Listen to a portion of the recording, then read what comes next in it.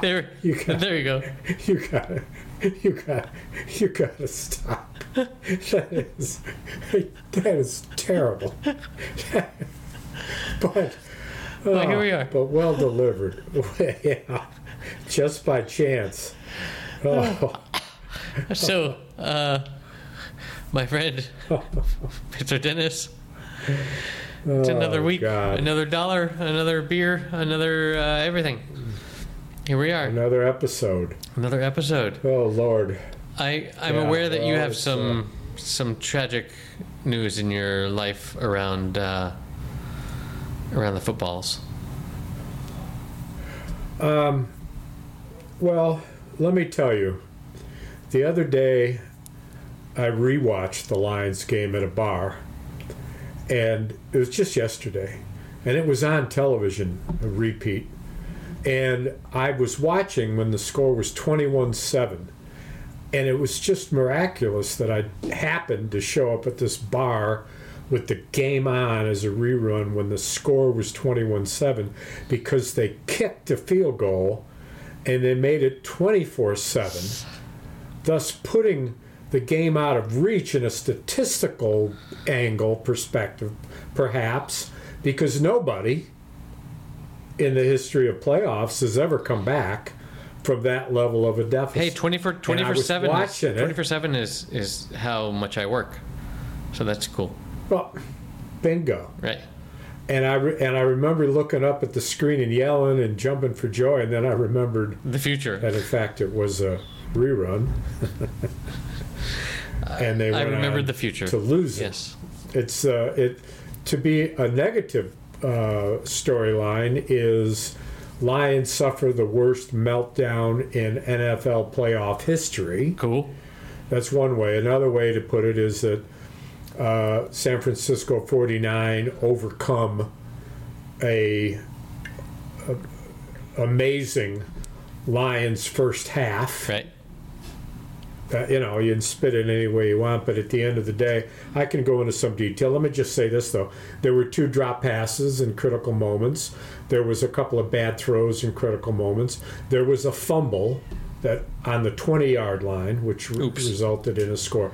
There were enough mistakes on both teams that the one who had the fewer mistakes won the game, and that's the way anybody who was examining, researching bets, what the spread is and how it would happen. One of the statistics is that if the Lions didn't turn it over at all and the 49ers turned it over twice, they were 100% certain of winning, looking at stats.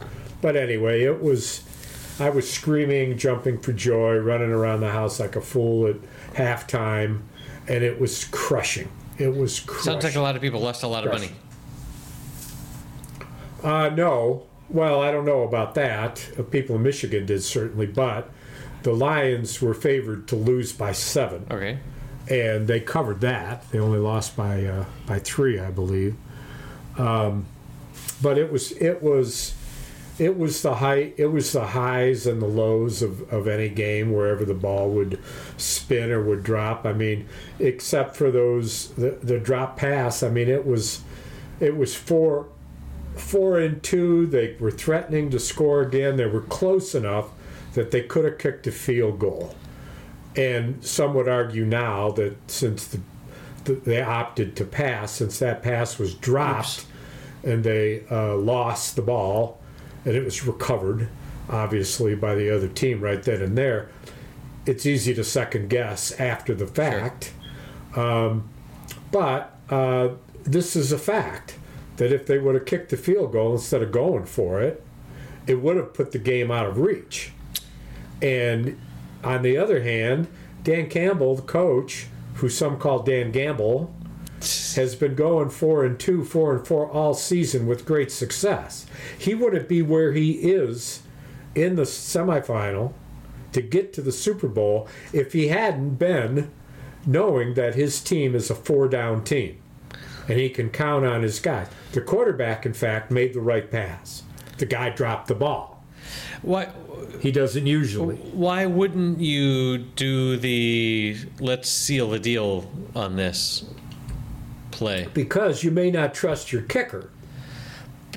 It may be that on this particular day outside in San Francisco with a near 50-yard kick, that's not a certainty. Okay, I didn't realize so that far. What's more likely is that Reynolds and Laporta can get open for a 3-yard pass. That's very likely. Right. In fact, there's an analyzer that they show when you're watching these games now that says analytics. Should they go for it? And in this case, for two of these, a 4-2 and a 4-4, the analytics said it's a toss-up. Oops. It's a toss-up. Yeah. So now it gets down to even the analytics. Well, when you hear people talk post-game who argue the point, Dan Campbell gave the game away by not kicking and instead taking the riskier move. Right. And statistically, the kicker makes most of his kicks. Not all, but most. Yeah. But there's conditions to consider. But the passes also are mostly successful too. Right? Under Jared Goff, and particularly with these receivers, particularly if it's only 2 or 3 yards. It's a 2-step turnaround. 2-step turnaround. You know, I mean, boom. And that's what Reynolds did, and it went right where it should have. Perfectly thrown ball. So Campbell's trust in Goff was accurate. He threw the perfect pass, and his trust in Reynolds, not so much. Statistically, Reynolds probably he'll catch that pass, 98 out of 100 times. Jesus. Okay. All things considered. 49 out of 50. 49. Whatever. And it's not to say that would have won the game, but then they got 4 downs to go 30 yards, then kick a field goal if they're close, if they can't get it in. But they've been getting it in all day, so to speak. So I could go on. I heard a guy on the radio say he's not watching the Super Bowl coming up on the 11th. He said because it's like being in losing his perfect girlfriend who was a model and everything he ever wanted in a woman, and she left him, and then she left him, but she invited him to her wedding. Right. He said, "No, I'm not. No, I can't watch the game. Aww. It's too painful." Poor guy. It's too painful. But you're gonna watch, even though there's no Bills or. My third favorite team in the NFL is Kansas City Chiefs. Okay. And the fact that they beat my tied for first place favorite team, the Buffalo Bills, was enough for me to say, fuck them, I'm not watching the game for about the first week. And then I'm thinking about my brother in Kansas City, and he's all happy and cheering. Yeah. And so it's his team. I'll cheer for his team. I don't want the 49ers to win now. I don't want the guys who beat us to win, even though on the record that looks better. Right, exactly. Well, they didn't win, but they lost to the team that won it all. So yes, I mean, that's always they won to the best team. Nah, fuck that. And this is what I know: 49ers are going to lose. They're going to lose. I don't know what the spread is, but okay, I would. You bet. heard it here, folks. Yeah. Okay, that is all there is from the sports I have a question. Are the Chiefs from Kansas or Missouri? Kansas City is in both states. I know. They're from Kansas City. Right. That was my question. Where? And your question, you said what state? Yeah. Which Kansas City? No. There's not two Kansas Cities. There's one Kansas City that has a line of the state going right in the middle of it. Okay, but there aren't two Kansas cities. Okay, but for sure. Boy, first of all, what a bureaucratic nightmare that must be. But the stadium must be in one state or the other. Yes, and it's downtown Kansas City. I believe the line demarcating the two states runs directly at the 50-yard line, right through the middle of the field. Such a diplomatic answer. That's So, beautiful. just- I'm gonna put this in the show notes Next, because this is such a stupid question that I came up with. well, actually, here's the case. The office is in the Missouri side, and the stadium is in the Kansas side. Half of the team members own property in Missouri. Half of the other team members own property in Kansas. Okay, So it's amazing. good. But it's perfect. It's perfectly split. It's you'd think half the city would be called Missouri City, right? No, I wouldn't think that. But this is what I think. I think that Kansas City Chiefs declared their home state the one with the lower tax rate. There you go. That's Their address, that's the way. their legal address, Yes, is on a street. Unless that street, Chief Street. Chief Street. Yes. Okay. Sure. All right. Cool. Well, look it up in your spare time. Oh, I will in my large swaths of vacuous. spare So time. let's jump into episode 3, I mean, I think we have to. our latest favorite series. True Detective, season 4, episode 3. Let's go. So, Night. What is it called? Night Country. yeah, Night Country, yes, is the name for this Subtitle. for the season. Yes, I have some thoughts. I'm sure you do too. And that's what we're here for, to share thoughts. The Yes, that lightning speed. Well, I thought that no, the opening sequence was really interesting. The sort of flashback where Navarro goes and Goes to arrest. goes and finds Annie, the later murdered woman, giving birth, and Attending a birth. yeah, okay, and like I remember hearing from the creator of this season how they wanted to have women be in the forefront and not so much men.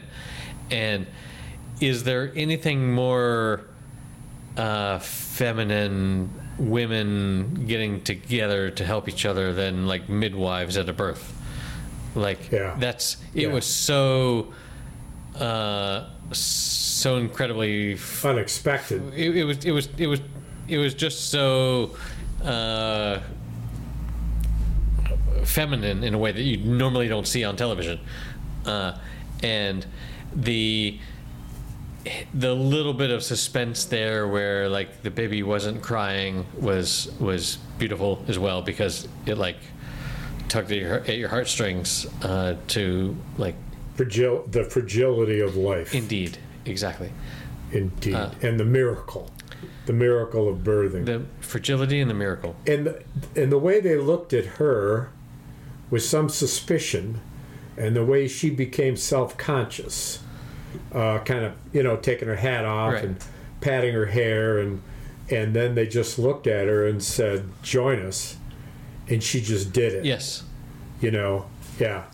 that Well, was beautiful. and that was very smart on the screenwriter's part, because it set up the kind of the heart-falling other parts of the story, where if that created in you a tenderness, okay, that tenderness was about to be assaulted, and it was assaulted in the hospital with Professor Lund, Dr. Lund, Yes, who was finally established as what you and I had considered a kind of a missing link or a little. It was not clear last episode. I don't think we're Well, stupid. I think it was just not clear. It was the second episode, which they almost opened within the hospital, Right. and the idea of an amputation, which the guess was, and we said, whether I said it to you or I said it to somebody, I wonder if it was the guy whose arm they broke off, because they were talking about we talked about that. an amputation, but they didn't say it, except she must have said something to make me think that. Here's the question for you: Did the writers and the director do that glimmer without clarity purposely? I think so. It, I think that was given their the whole way of telling a mystery is that you give little glimpses and then they pay Right. off eventually. But that was particularly egregious in my opinion because they egregious is you must not like. because they gave no information that was that person.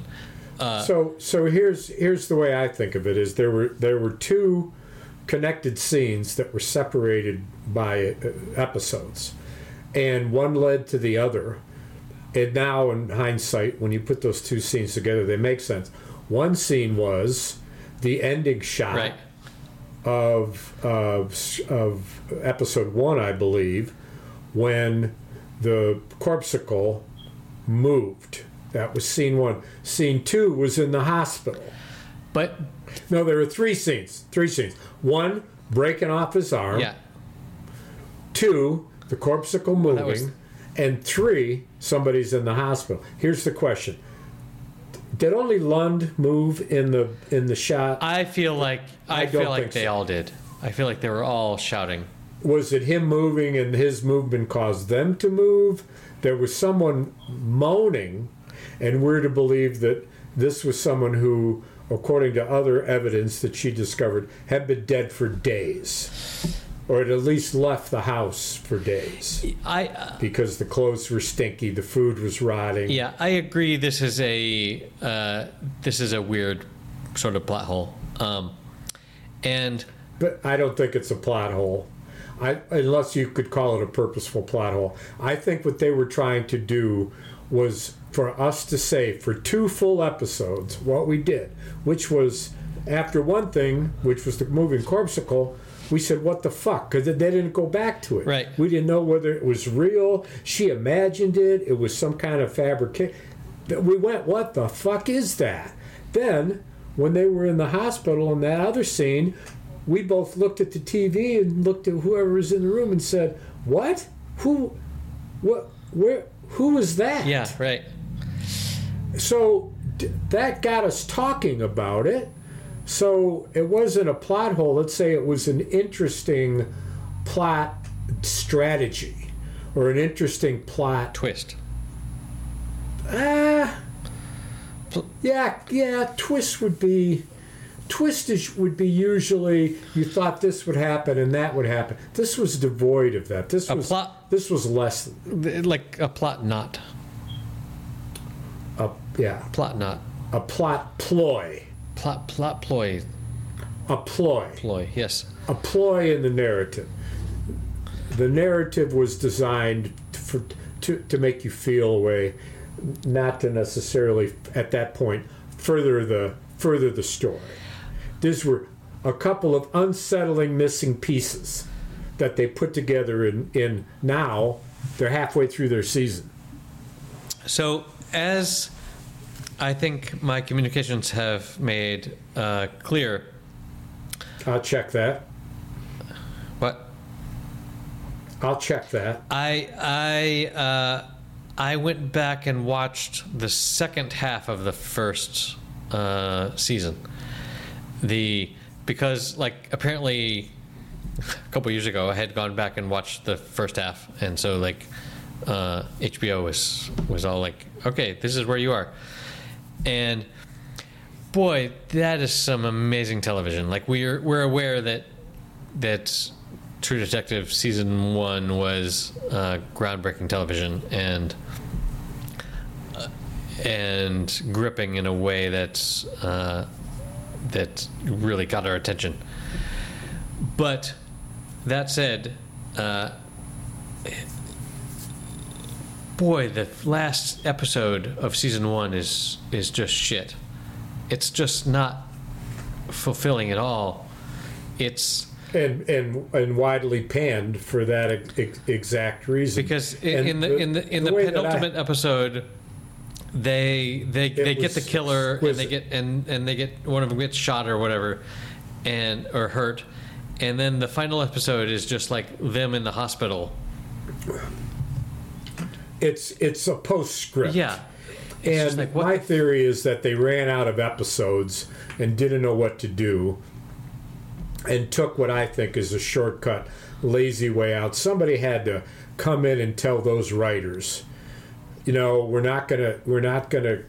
have time to continue this trajectory. We don't have the time to, in one episode, to go any further into the story. We have to. We're done with the story, right, of the molesters and the killings. We're done with that. We're done with that, and we're just going to jump to the future when they get back together again, in a way that is not credible. Yeah.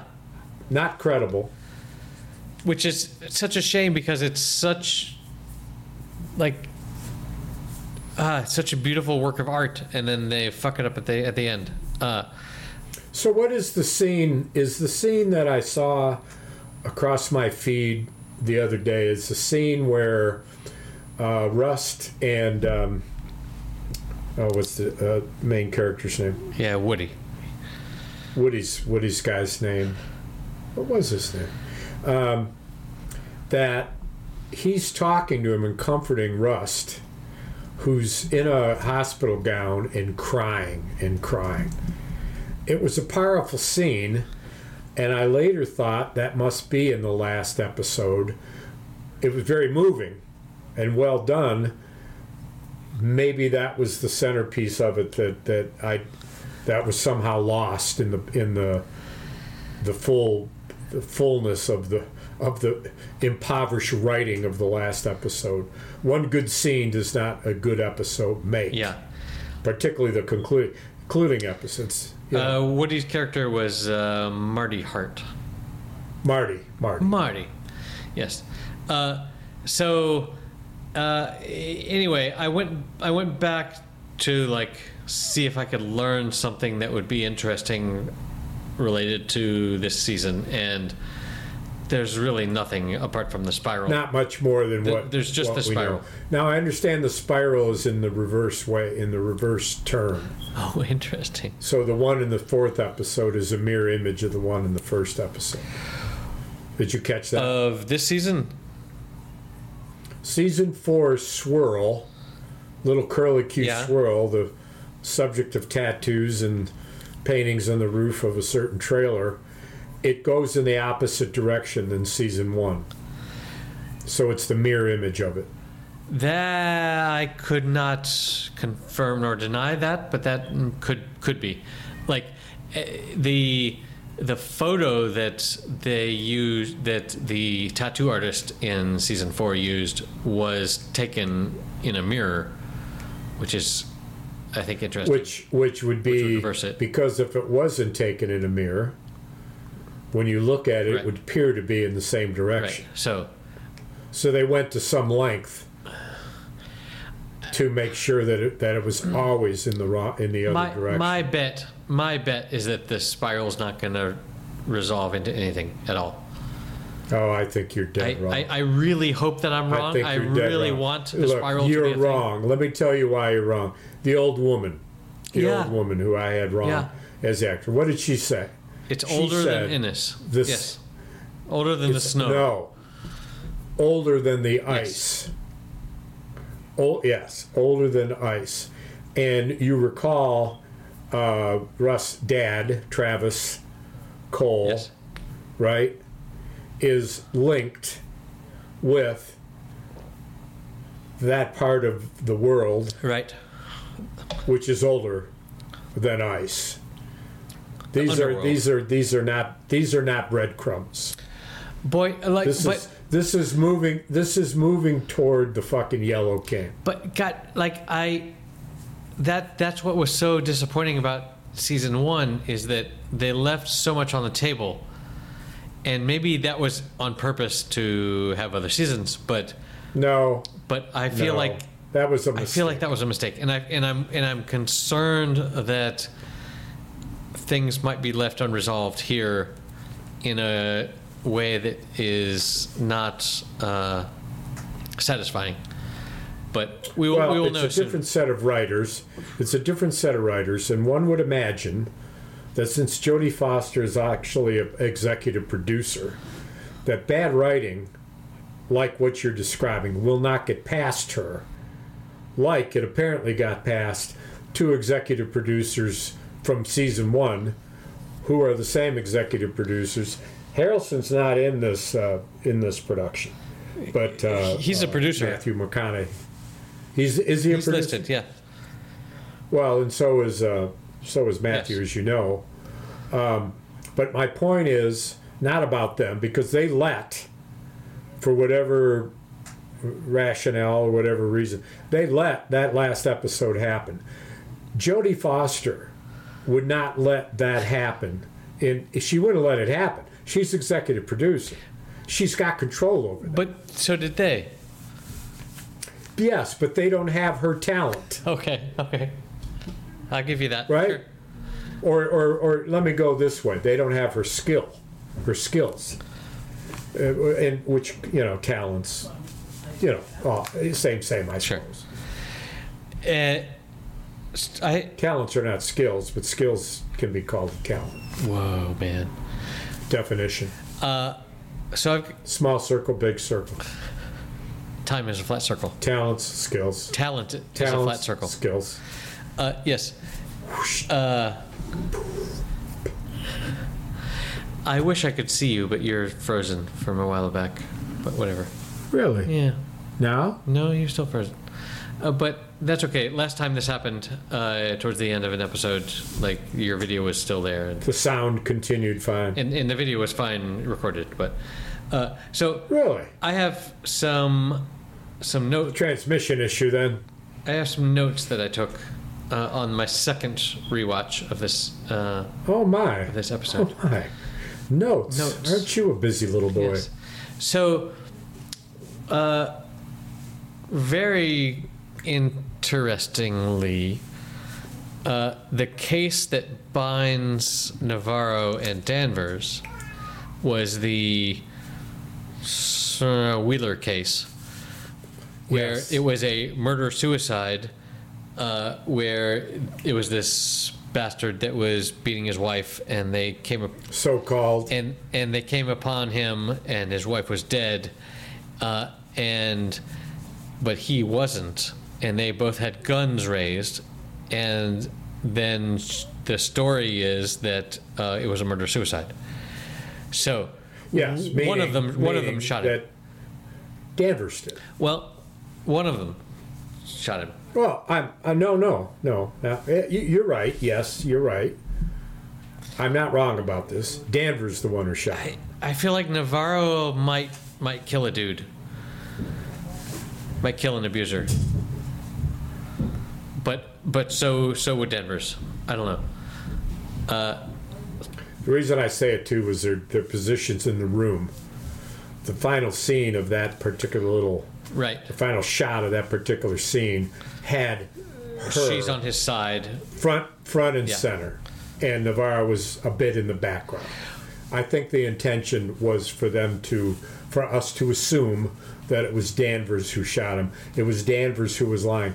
Maybe she was lying to cover up for Navarro. I didn't get that sense. Yeah, okay, now that you say it, I feel like Navarro might hold that against her, because Navarro kind of feels more like pure ethics, and Danvers is more fuck it, I've seen everything. Let's just deal with the world. So, And what was he singing? Remember what he was whistling? he just Twist and Shout. no, really? Yes. I When they came in, I remember the he room was with the whistling. dead woman. He whistled something, but it just.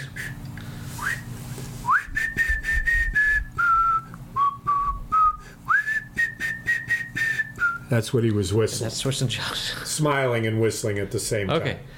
Okay. And you recall the prominence of that Yes, of course. in the In the lab and The first and- scene. Yeah, in the very first scene. the first Yeah. scene, the very first scene. So that was one of my notes. The next is that apparently prior Denver's friend told Denver's that he fell on his face on the ice, and like she was like, "You're such a good skater. Why would you get this like injury on your face from falling on the ice?" Because he wanted to hide the fact that his father had smacked him, which is Hit him. interesting. Yes. Did he hit him with a gun? No, just a hand. His hand. And the biggest question of this entire episode, in my opinion, is who threw the orange back. Navarro's out in the middle of I know who threw Who? it back. Travis. Travis, the dead guy. Yeah. Cool. But what an interesting, like, creative plot point to, like, how could we make this the most creepy? Well, let's have her a couple scenes ago have picked up an orange and then be out in the middle of nowhere and then just out of frustration, I guess, throw the orange into the void. Do you know why she threw the orange? Tell me. It was frozen. She couldn't eat it anymore. She squeezed it, and it was so hard that it became a stone. That's when I saw the oranges at first. I was like, "Why would you have fresh fruit on the ice?" Because On the ice. She didn't get it in the ice. well, She was inside. no.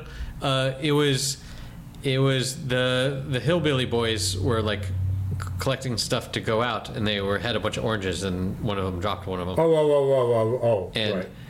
Well, it's. But like, And your question is, why would you take an orange for sustenance when you're out searching in ice cold weather? I guess her mistake was putting it in her pocket. I don't know. I wouldn't have froze there. Yeah. So I don't know if I'm right about this frozen thing. I just thought of it, and I wonder if that's it. Because Well- why else would she throw a perfectly good orange? I mean, I think she was just and the she was answer is frustrated. so that an unknown force could throw it back. Right. That's the answer. But these kinds of things with the plot, I mean, you won't when we think about the writing and the screenplay and all the things that we've tracked over the years. We never found in Succession a plot hole. We saw it in The Last of Us. We saw it in Big Time in Your Honor, Right. which was the worst. Right. The worst. Stupid stuff. I still talk about in Your Honor him trying to hide the fact that his son was the murderer by stuffing his clothes and books in a small little wood burning stove, Right. as if somehow they were going to burn up clean. Yeah. Well. Oh God. Anyway. Yeah. And right. so I think that's they're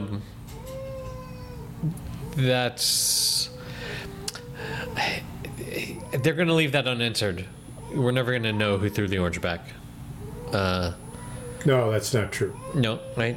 Well, Nope. okay. Nope. This series last episode is going to be the conclusion Where they go back and they talk of about a supernatural journey that was never concluded in season 1, which is picked up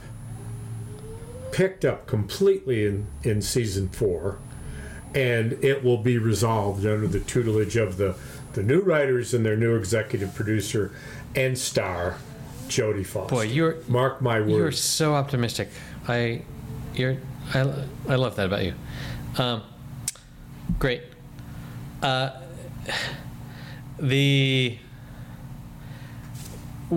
the next thing I loved about the episode was that Danvers and Navarro, when they did their montage of putting the photos together and pulling stuff In the circle in the again. circle, I loved that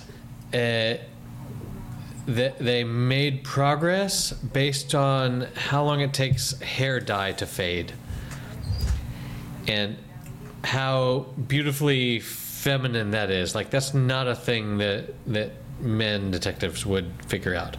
Right. That's Yeah, that's I think you're totally a thing that women would know about. Yes. And I thought that was cool. And next,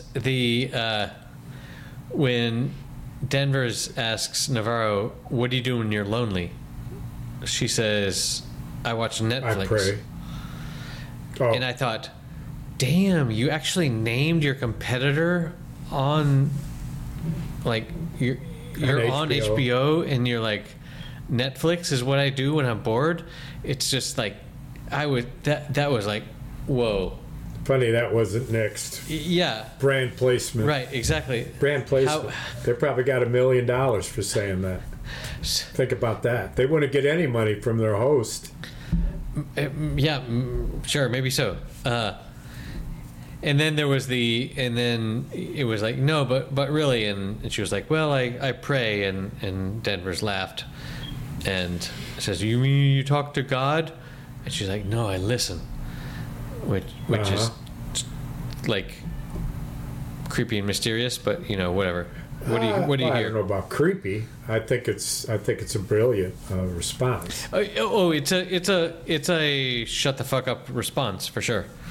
I don't think it was a shut the fuck up response. I think that she's so aware and historically aware of Danvers' spikiness and bullshit that all the nasty shit that Danvers says just bounces off her like water off a duck's back. Sure, I mean, sure. She is not affected by Danvers, continual hooey gooey, Indian, spiritual. Is it one of your spirits talking to you? Shit doesn't faze her at all. She barely gives her a look half the time. Right. Yep. For sure. So what's interesting about Navarro in this relationship thing is that what I haven't pieced together yet is their discussion of why Navarro left and when she left was that it happened in an amicable way, that she encouraged her, she decided to apply, and it was laid out as what sounded like a friendly, workable thing, which now we know that happened probably, obviously sometime, but maybe a long time after the conjectured murder of a alleged murder by Danvers. That was the upsetting event. It wasn't her move or anything. They left on amicable terms, and it was only after that move that this idea that Danvers hated her became clear, because it's clear now. And when somebody says, Pete said but while you're working with Navarro, you hate Navarro. And she said, I hate everybody, Right. especially you right now. Yes. And so that's not quite set square yet for me. Yeah, I don't know. You say amicable. I'm not sure that. I think they had their struggle after. Let's say you're right, That. and Navarro watched Danvers kill a guy, but And it was never right after that. and it was never right after that, and But right enough that the transfer thing was something that seemed reasonable, and she did it, and only in hindsight was referring to it as you fucking got rid of me. Danvers manipulated her well enough for her not to think at the time that it was manipulation or her getting rid of her. yeah.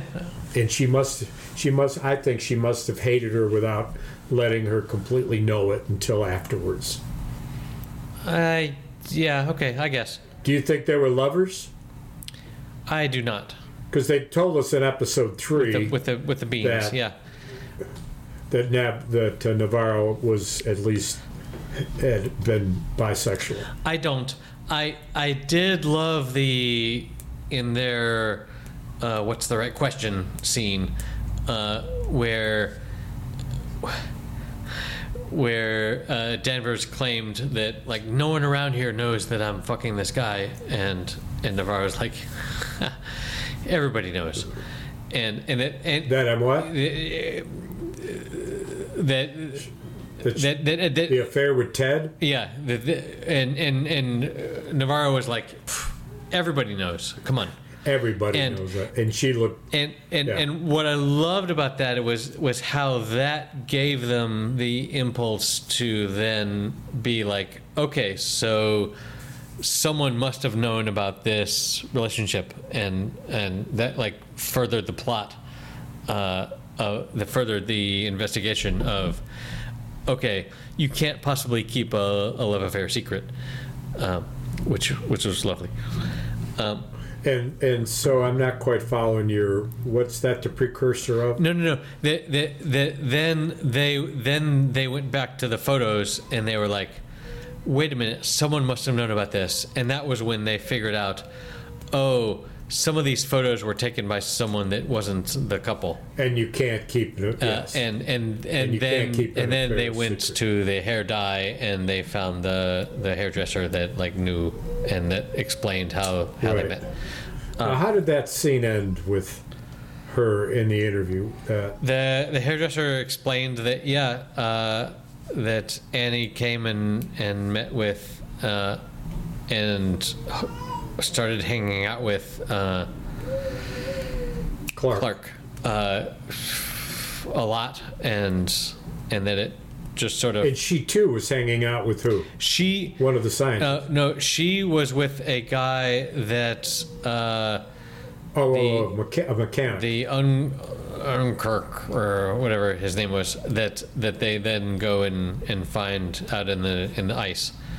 She was dating some other guy that Oliver something that's the other scene that I loved was this Oliver guy. Prior, the young guy looked into him and like there were no records, there was nothing, but Navarro with her native contacts was able to find this guy, and she was like, not everything's in the computer, freshman, or whatever, which was cute. Yeah, it's interesting too. The Pete's father, Pete, what's yes. his name? Pete's dad. Yeah. Whatever his name is. He's a good actor from that Western that I can never remember the name of. But his character and his apparently wild recruitment of his hillbilly friends, and how Danvers could not seem to get control of that. And then the scene when Navarro, no, Danvers throws coffee in his face. Yes. It was coffee. Hank Pryor. Couldn't have been coffee. The actor's name is John Hawkes. Yes. That tension and her inability, it seems reasonable because in these small towns, you don't have a lot of potential for recruitment. Explains why both the father and the son work in the same department. Sure. Which he doesn't work for his dad, so nepotism doesn't necessarily apply in a loose setting. Some places wouldn't allow that. Right. They wouldn't allow that. They have to be separated by divisions or something. But when you've only got 3 people in your police force, like they do, that's it. So, yeah, it's that scene led to one of my favorite lines of this whole episode, where his retort is, "Yeah, well, I might report you for playing Mrs. Robinson with my son," and that prompted and then the son goes, "Who's Mrs. Robinson?" Which I thought was adorable. And so, what did that tell you? What was your conclusion on that about the history? No, I don't think he's implying anything at all. It's just that you have total control over this. You, a 60-year-old woman, have total control over this 25-year-old.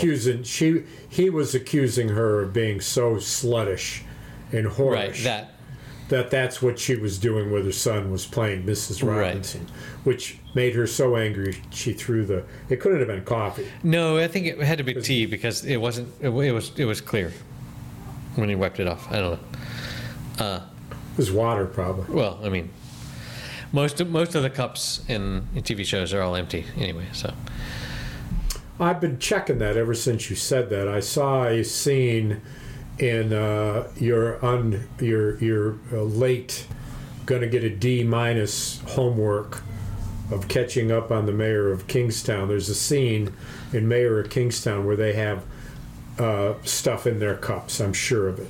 You could absolutely tell by the way they were holding it. Okay. So it's not. It's mostly, though. It's sort of like suitcases too. Suitcases are empty. Bags are empty, and people carry them like they're empty, which is not right. Good.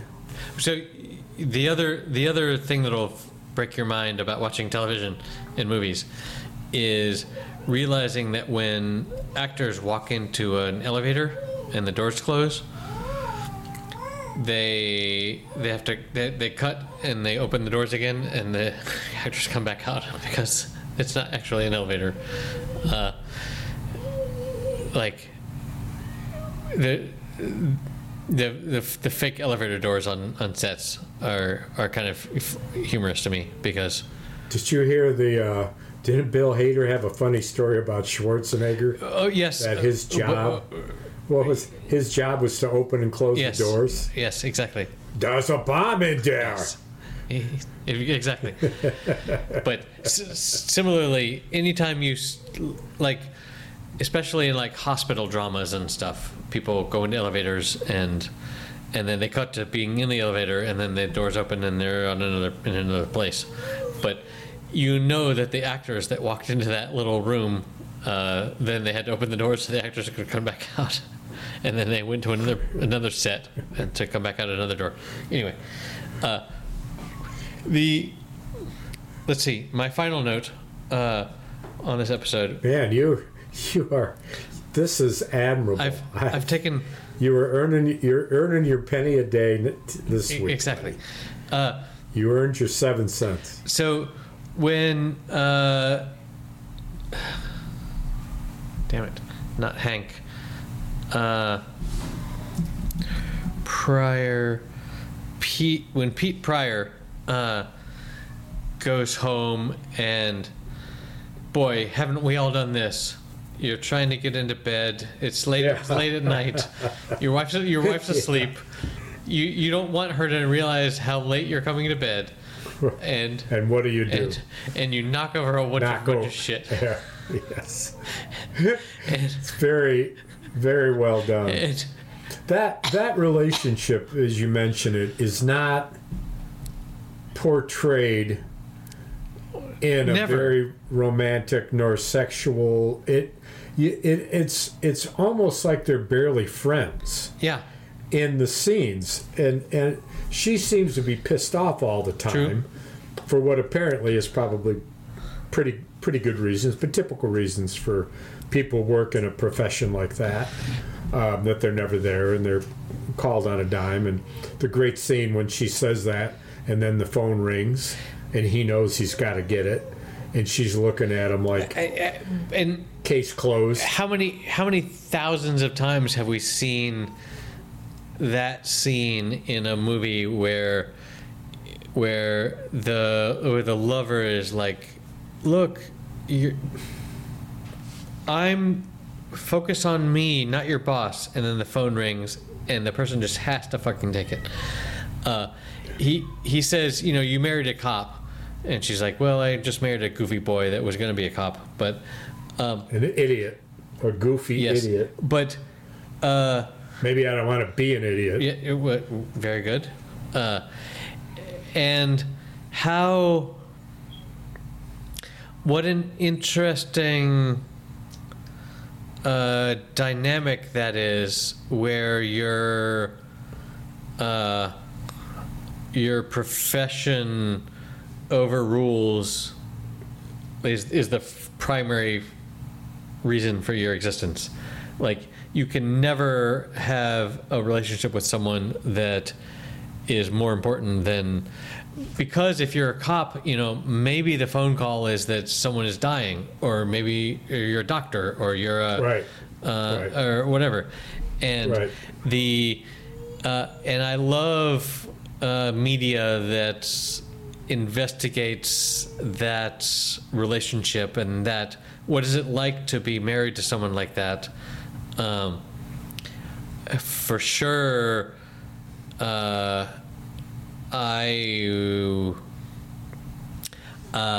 wish my wife paid less attention to her work phone than she does, and I suffered from that type of thing for 7 years. I try not to jump at every notification that I get, but depending on your job, sometimes, like in my job, like, oh, there's a server down, let's go reboot it or whatever. But in other jobs, like, people are fucking dying, and that's such an interesting dynamic. Tension. Well, there's tension if you think of it. There's tension in every single relationship that we've seen in this series. Every single relationship, there's tension. Sure. None of them are smooth sailing. I mean, Quavak, is that his name? Quavak and Navarro. Yep. Danvers and Ted. Although the one that isn't like that, I misspoke. Danvers' daughter, I wish I had a name. Yeah. And her girlfriend. They seem pretty copacetic. Yeah. That's happy. Yep. There's no tension there yet. I add, yet. But true. That it's. Yeah, I mean, if you're writing a drama, you need tension in all the relationships, but. The other thing that I remember, not a note, was how Denver said, I'm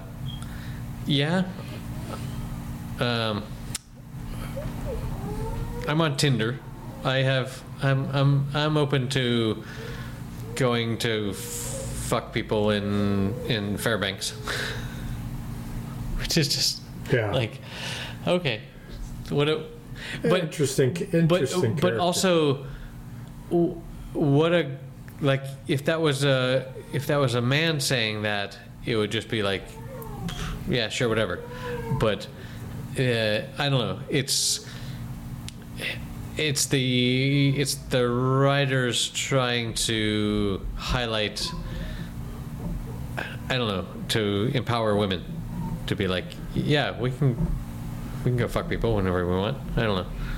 Yeah, I wait with bated breath. I changed a quick subject as on the way out the door Yes. here. So I've been searching for another series. Yes. Because this one is great, but it's the only one I'm following right now, waiting for Mayor of Kingstown to finish their third season shoot, which will take a while. I looked into that. I could not find it. It's only available on like Paramount Plus, which is the only streaming service I don't have. Oh, So that's too bad. But I was searching, and I was thinking about going back to season 1 of True Detective, but I've seen so many pieces of it. And then I thought, good. you know what? I've never watched all of The Sopranos. 4 seasons, 13 episodes apiece. I'm on episode 4. nor have I. And I am absolutely blown away. I'm laughing out loud. I'm absolutely mesmerized by what I see on the screen. And in hindsight, to be clear, it's not like I've never watched all of it. I've hardly ever watched any of it. Same here. Is it so old that it's in No. 4x3? No, well, Or I don't know about. well, like I went like the other series that everyone says is The Wire, right? And that has been redone to be in 16:9, which is our new wide thing, but necessarily by doing that they're chopping off parts of the top and bottom. Yeah. I didn't notice anything particularly different except that the introduction and the next episode scenes were what looked like really old footage, but the series itself did not have that effect. There was nothing cinematographically that I looked at that didn't resonate. It was perfect. Yeah, everyone says The Sopranos is one of the better things. Well, I'm going to continue with that. I'm forming a duo. I hope it to be a trio. And the dude who I've talked to you about before, shout out to Steve Pesh, who's in Kalamazoo here, who I call the Juke. Because he's got in his head well over 200 tunes. Just him, a mic, and a guitar for a lot of it. Then he's got a country band called Dirty Boots that I love. And then I've seen the Steve Pesh band, which was 5 or 6 people. But he lives on the St. Joe River, which is wide and moves steady, but very wide. Hard to fish it, it's so big. And I've yet to see it at his property, but I offered to him, I don't know that he'll accept it, offered that the name of the band, duo or trio, is Slow River Rising. That's a good name. What do you think? Good name. Slow River Rising. And the reason is because I hope that we will particularly celebrate harmonies, and probably just as much harmonics as harp, so that the harp isn't overdone. Less is more, with the harp. And our Harpmonics. our other band, which hasn't got a name yet, but I'm leaning toward the name Fusion. That's boo. No. Bad. Boo. Too overused. Boo. Overused. Tell me more about it. I'll give you a better name. Like. Well, I'm pretty sure that won't be the name, because the way that it's coming together is it's a very gifted, talented guitarist. It's a very gifted, talented bass player. It's a drummer who is not only quite good at the drums, but also sings and plays the saxophone, and I think something else, maybe, and a guitar. also. Yeah, but what kind of music? Well, it's a good That's question. all bands. I picked several old blues tunes, a couple of new blues tunes, some Watermelon Slim. They picked tunes that range from surprising but fun, Leroy Brown, and it's an old Western tune you may have heard before called "There Stands the Glass." So we're going to put some country in there, and Blue Glass. Sorry. I was going to go with like Blue Onion or something. I don't know, something with blues. Blue Cloud.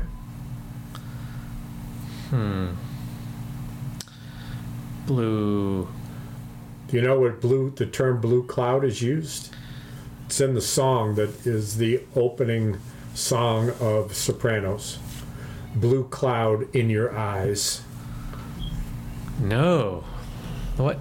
Or is it blue moon? Blue moon in your eyes. No, it's blue cloud. It's something from the sky. I don't know. I don't know. Yeah, good. You're making sense. All right. I guess So we're done here. So because you gonna put in your homework list the entire Sopranos? We need to talk about it. so I've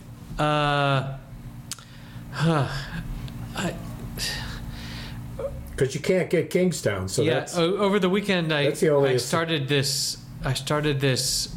This show called Behind Her Eyes. Again, it's on Netflix, which is like unavailable to you. Which is it's just this interesting female-centric dating in London show, but that I really, after the first episode, I was like, I don't want to watch any more of this. But then I started the second one, and kind of I need to watch more. But boy, how long are the Sopranos episodes? Because that a television hour. right, exactly. Which is- well, no television hour. Like that was always HBO. Oh, that's right. So it's not An hour. 45 minutes. So it's 52 hours of viewing. All right. Well, I'll have that done by next week. I'll have that done for sure. And then we can talk about what's up with Tony. Tony. Tony, hey. Hey, Tony. Hey. Hey. All right. Well, till then, and buy some pasta and some garlic and some canned tomatoes, and just when you're cutting up the garlic, use a razor blade directly into the oil. I do that every time. Yes. Next episode, you tell me what gangster movie that came from, unless you know now. That's Goodfellas. Oh, good. Boom. And who was the character? It's not Ray Liotta, but I don't know. Yeah, the Yoda, the group, who recently died. Yes. Servino's father. Is his name Servino? Probably yes, but yeah, some old dude. Yeah, but yes, and so I literally, as I think I have told you, I literally watched that movie for the first time like a year ago. Really? The first time, and Really? it was yes. Iconic. I gotta Yeah. go. You think this is funny?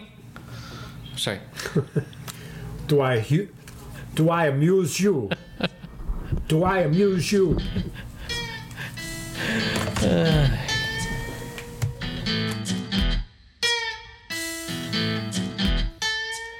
Okay, that's it for episode number 205. There are some show notes at happyhour.fm/205. And if you join the Patreon at patreon.com/happyhour, you can see the video of where Dennis realized that I wasn't seeing his live video and he was making faces and obscene gestures and things. See you next week.